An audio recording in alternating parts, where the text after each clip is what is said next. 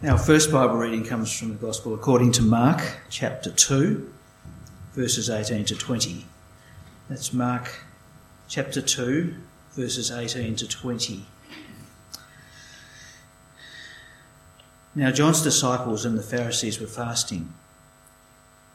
Some people came and asked Jesus, "How is it that John's disciples and the disciples of the Pharisees are fasting, but yours are not?" Jesus answered, "How can the guests of the bridegroom fast while he is with them? They cannot, so long as they have him with them. But the time will come when the bridegroom will be taken from them, and on that day they will fast." This is the word of the Lord. If you could turn with me again to the book of Mark. We're going to be following along as usual from the reading before, so that'll be Mark chapter 2. And I'm just going to be reading two verses, which is 21 and 22. So Mark chapter 2, and picking up the reading at verse 21. Let's hear from God's word. No one sews a patch of unshrunk cloth on an old garment. If he does, the new piece will pull away from the old, making the tear worse. And no one pours new wine into old wineskins. If he does, the wine will burst, the skins, and both the wine and the wineskins will be ruined. No, he pours new wine into new wineskins. Friends, as we take a closer look at God's word, let's pray together. Our Heavenly Father, we pray that you would, by your Spirit, continue to open up your word to us. Help us not, Lord, just to know your word with our head, but also in our heart and in every season of our lives. And we pray this in Jesus' precious name. Amen. Well, friends, yesterday we had an election, and this morning we have a result, or it looks like a result. And as you take it in, many of you may be feeling one of two things this morning: optimism or pessimism. Election night always demonstrates that division amongst our population, doesn't it? One half of the TV coverage has people feasting and celebrating, while the other half fasting and mourning. So I wonder where you're at with all of this morning.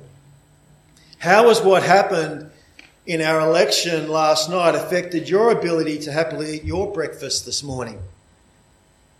It's interesting, isn't it, how we physically respond to news, isn't it? How our stomach can get involved in the headline of the day.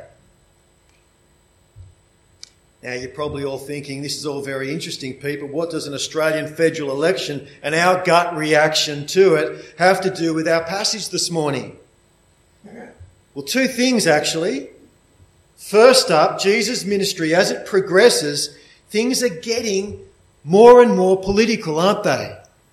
Tensions clearly on the rise between this populist leader called Jesus and the religious establishment, especially among a particular wing of this group called the Pharisees. Now, what has their tongues wagging and their fingers waving? Well, as we saw a couple of weeks ago, the match was really lit when Jesus said to a certain man on a mat, "Son, your sins are forgiven." With that declaration, Jesus had clearly outed himself from the mainstream. For this was a pardon no man, no matter how special he was, can offer but God. And if that wasn't enough to show that Jesus had gone rogue, about a week later, he decided to invite a tax collector for Rome to join his inner circle. That's right, a despicable traitor of his own nation is now one of his key disciples. And here comes the clincher. When a bunch of Pharisees questioned him about this, well, without batting an eyelid, Jesus responded by saying it's people just like Levi who he has come for. Tax collectors and sinners just like him, rather than good, honest, righteous folk like us. Throw all this together and one thing is now clear. If Jesus' popularity keeps growing, he's going to be a serious threat to our religion as we know it. And so the fight is on in earnest to win the hearts and minds of the populace back to the major party. And so we see, as politics have dominated here for a while, so it was dominating back then as well. So that's the first connection to last night. And the second, believe it or not, has to do with our gut reaction to it all. How so? We'll have another look at verse 18. Now, John's disciples and the Pharisees were fasting. Some people came and asked Jesus, "How is it that John's disciples and the disciples of the Pharisees are fasting, but yours are not?" Our friends, as you can see, wedge politics goes back a long, long way, doesn't it? Nevertheless, the observation is an interesting one, isn't it?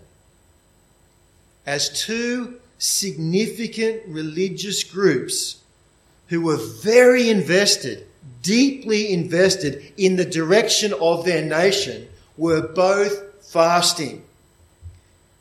And what's so eye-catching about that is John and the Pharisees, well, let's just say they don't normally see eye to eye. I mean, who could ever forget John's choice words to the Pharisees when he spotted them coming over the hill to check him out? "You brood of vipers, you bunch of snakes, who warned you to flee from the coming wrath?" Clearly, when it comes to Israel, its direction, its restoration, John and the Pharisees are on opposite sides of the aisle. And yet, friends, as we see right here, both John's disciples and the Pharisees are bipartisan when it comes to fasting. Both agree going without is the right response to Israel's current situation. And with that being the case, how is it, Jesus, that you and your crew are bucking the system? Look left, and they're all doing it. Look right, same deal. Everyone has come together on this except you. So what gives? Why aren't you and your followers fasting and praying for your nation? Now, friends, before we get to Jesus' answer, let's have a quick look at why both these groups were actually doing this. Because there's a bit more here than meets the eye. So let's first start with the Pharisees.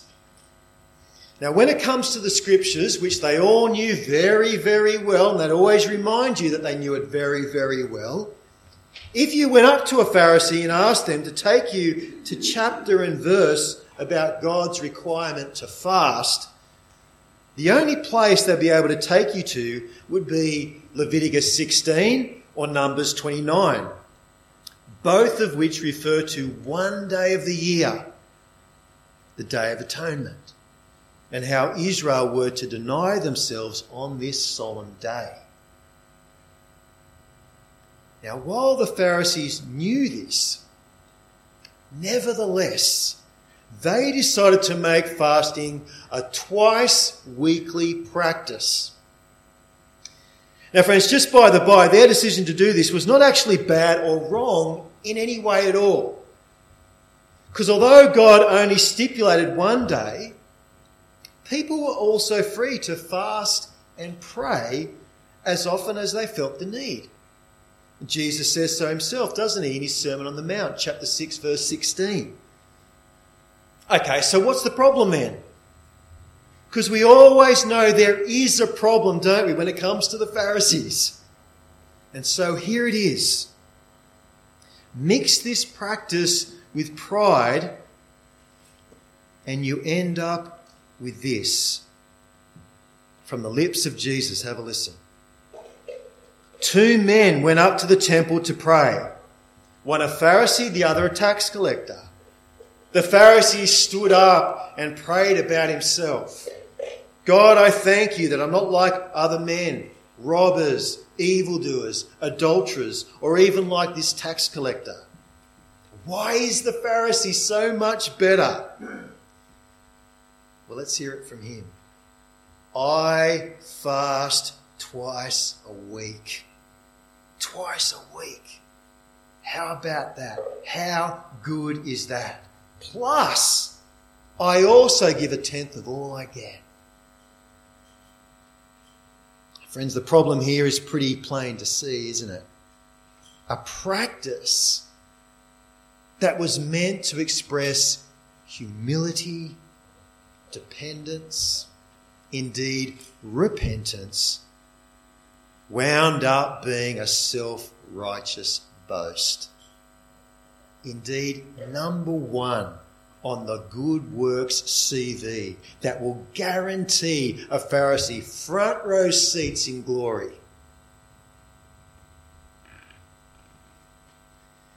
And friends, before we scoff at this, we need to remember pride is not unique to a Pharisee.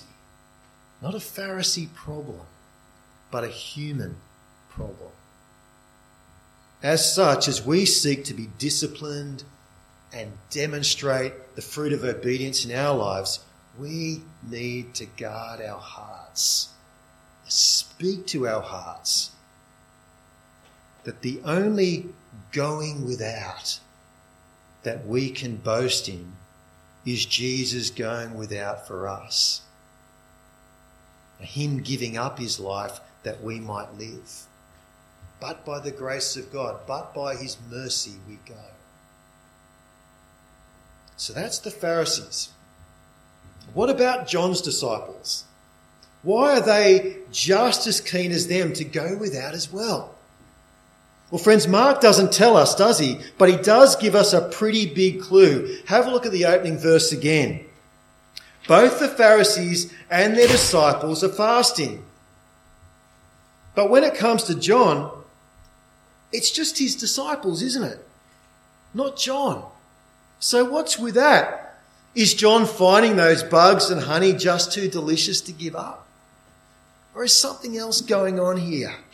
Something like John not joining his disciples because he's no longer with his disciples. Marched off and thrown into the slammer by Herod's henchmen for calling him out on his sexual immorality.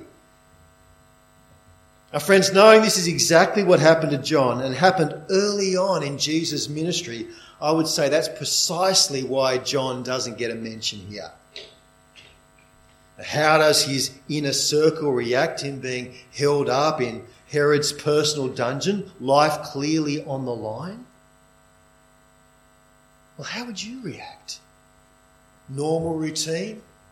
Out and about on weekends? Or a new routine revolved around fasting and praying for him? Friends, although Mark doesn't tell us why John's disciples are going without, deep distress and concern for their leader is almost certainly their motivation here. And so we see while both the Pharisees and John's disciples are fasting, they are doing so for very, very different reasons. But that doesn't weaken the people's argument. Now, they're challenged, but if anything, it strengthens it, doesn't it? My Lord, clearly this is a time of huge distress for Israel. John's disciples are expressing it, thanks to that maniac leader called Herod, and the Pharisees are expressing it as they seek liberation from Rome. From every angle, whichever angle you look at it, Israel is clearly in deep, deep trouble. And yet, you're out and about with your disciples every weekend. Parties, feasting, drinking. How on earth is that appropriate in times like this? Now, friends, if these people are expecting something like, gee, you know what, you're right. Spot on. Thanks, guys, for the wake-up call. I'll rein it in from here on in.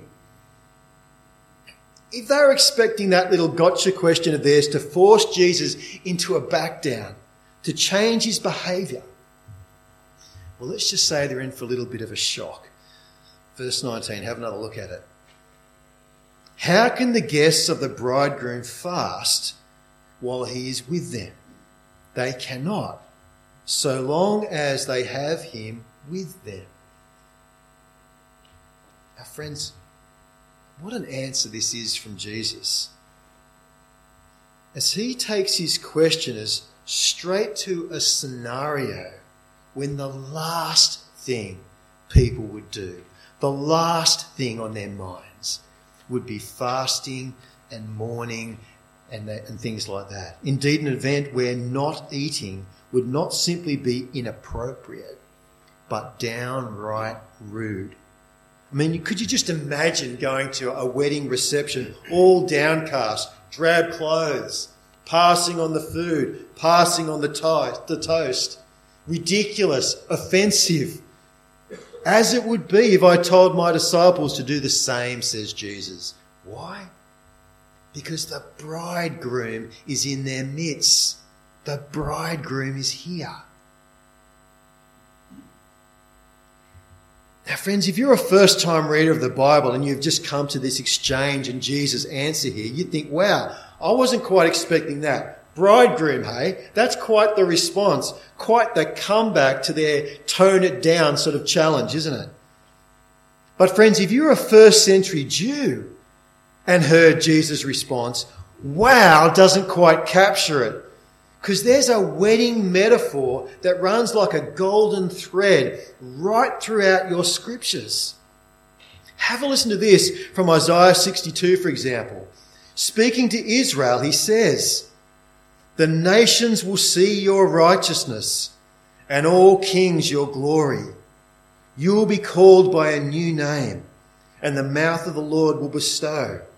You will be a crown of splendour in the Lord's hand, a royal diadem in the hand of your God. No longer will they call you deserted, or the name of your land desolate.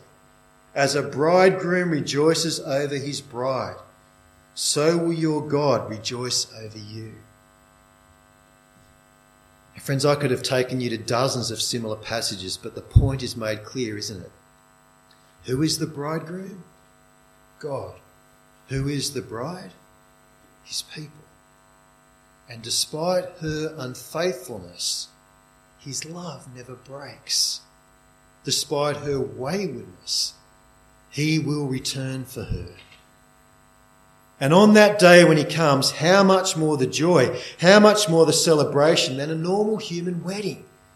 And on the flip side, how much more inappropriate to fast and mourn when he arrives. Friends, the implication of Jesus' answer here is clear and profound, isn't it? His eating and feasting with his disciples was a sign that the time for fasting was over. For the divine bridegroom has arrived, just as promised. But then Jesus says, if you follow on, but the time will come when the bridegroom will be taken from them, and on that day they will fast. So what's that about? Well, friends, it's not about Jesus suddenly getting cold feet here. No, it's about both his feet and hands being nailed to a cross for his bride, taking on her sin, paying for her waywardness, that she, cleansed and forgiven, might be his forever. Thanks to Jesus' death for his bride, there will be no till death do us part in this relationship. And friends, while we know this as Christians, see exactly what Jesus is getting at in verse 20. This little group doesn't yet see that yet, but they see enough to see their heads into a spin here. Spinning as Jesus' reference to himself as bridegroom was just a little bit unexpected for them. And seeing their shock, the bridegroom speaks into it by giving them two analogies to think about. Have a look, verse 21. No one sews a patch of unshrunk cloth on an old garment. If he does, the new piece will pull away from the old, making the tear worse. And no one pours new wine into old wineskins. If he does, the wine will burst the skins, and both the wine and the wineskins will be ruined. No, he pours new wine into new wineskins. Now, friends, I still remember when I became a Christian and reading this for the first time and going round and round in my head. Is Jesus the patch or the shirt, the wine or the skin? And even if I could work that out, what's his point here anyway? Well, friends, for starters, we need to remember what's just happened. These questioners are trying to rein Jesus in, trying to get him to fit in. All the serious religious people are doing this, Jesus, so should you. That's the general gist here. And Jesus' response about patches and wineskins is all about helping them understand why he, as the bridegroom, will never marry up with the religious establishment of the day. Now, why is that? Well, friends, our first thought might be, well, because the Pharisees are so stuck in their self-righteousness, they're never going to recognise their need for Jesus. Like a new patch on an old shirt, they'll never come together, never see eye to eye. It's just never going to happen. But while that might be true, that's not Jesus' point here. For he doesn't have the temple leaders in mind, but the temple itself. That is, you can't patch me onto and into the religious system as it stands. Why? Because the bridegroom has come to do away with it. Replace it completely. But how is that going to secure the bride? Well, remember Jesus' big challenge to the temple leaders? Tear down this temple and I will rebuild it in 3 days. A new temple is about to replace the old. And when Jesus leaves that tomb after 3 days, this new temple is now up and running. No need to ever return to the old one with a sacrifice ever again. Why? Well, no one puts it better than the writer to the Hebrews. Because it is impossible for the blood of bulls and goats to take away sin. The blood of Christ, however, his death, his sacrifice, different story. Friends, a truth made so powerfully clear. When at the point of his death, the curtain in the temple rips from top to bottom. The division between us and God that represents that division, the curtain, no more. You can't patch me onto the old system because in me the old is gone and the new has come. A new and living way opened up by the blood of Christ. No wonder when John spotted Jesus, he cried out, "Look, the Lamb of God who takes away the sin of the world." And knowing this, the only thing left to do is have this new patch attached to your garment. The new wine received in you. How does that happen? By trying to be really extra hard to be a good Christian? By seeking to really knuckle down from now on in your obedience? No, the patch will never stick. The new wine never hold if we make that same old mistake. So how does the new patch fit and the new wine be received? By, friends, letting go of religion and embracing relationship. The new relationship the bridegroom secured for you at the cross. This is love. Not that we loved God, but that he loved us and gave his Son as an atoning sacrifice for our sins. Jesus is the bridegroom who came in love to win you back to himself. He is the bridegroom who is now preparing a place for you to be with him and live with him forever. How can you be sure that great day will certainly come for you? Well, by seeing what the bridegroom did in the past to win you to himself, and seeing it being won by him through a thankful, believing heart.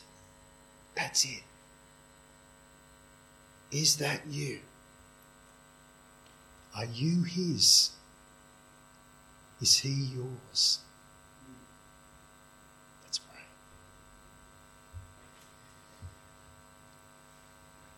Our Heavenly Father, what a stunning answer Jesus gives when challenged about not fasting and mourning for Israel. For he is the great promised bridegroom to come, to win back his people, to win back the church. And what a cost it was to win us back to him. His blood shed on a cross. Our Heavenly Father, we thank you that he didn't come to patch himself onto an old religious system that can never actually deal with the heart of the problem, our sin, our pride, our walking away, our judgment. We thank you, Father, that he came to be the temple, to be the sacrifice, the perfect blood shed that we might be perfected, forgiven and brought back to yourself. Our Heavenly Father, it is so hard not to fall into a works-type mentality in our relationship with you. Help us, Lord, if we've moved that way, to come back to the cross, to recognise Jesus' great love for us and how that love shown on the cross has won us for him to you forever. Help all our obedience, Lord, all our doing or going without be a love response to his wonderful love shown to us. And we pray this in Jesus' precious name. Amen.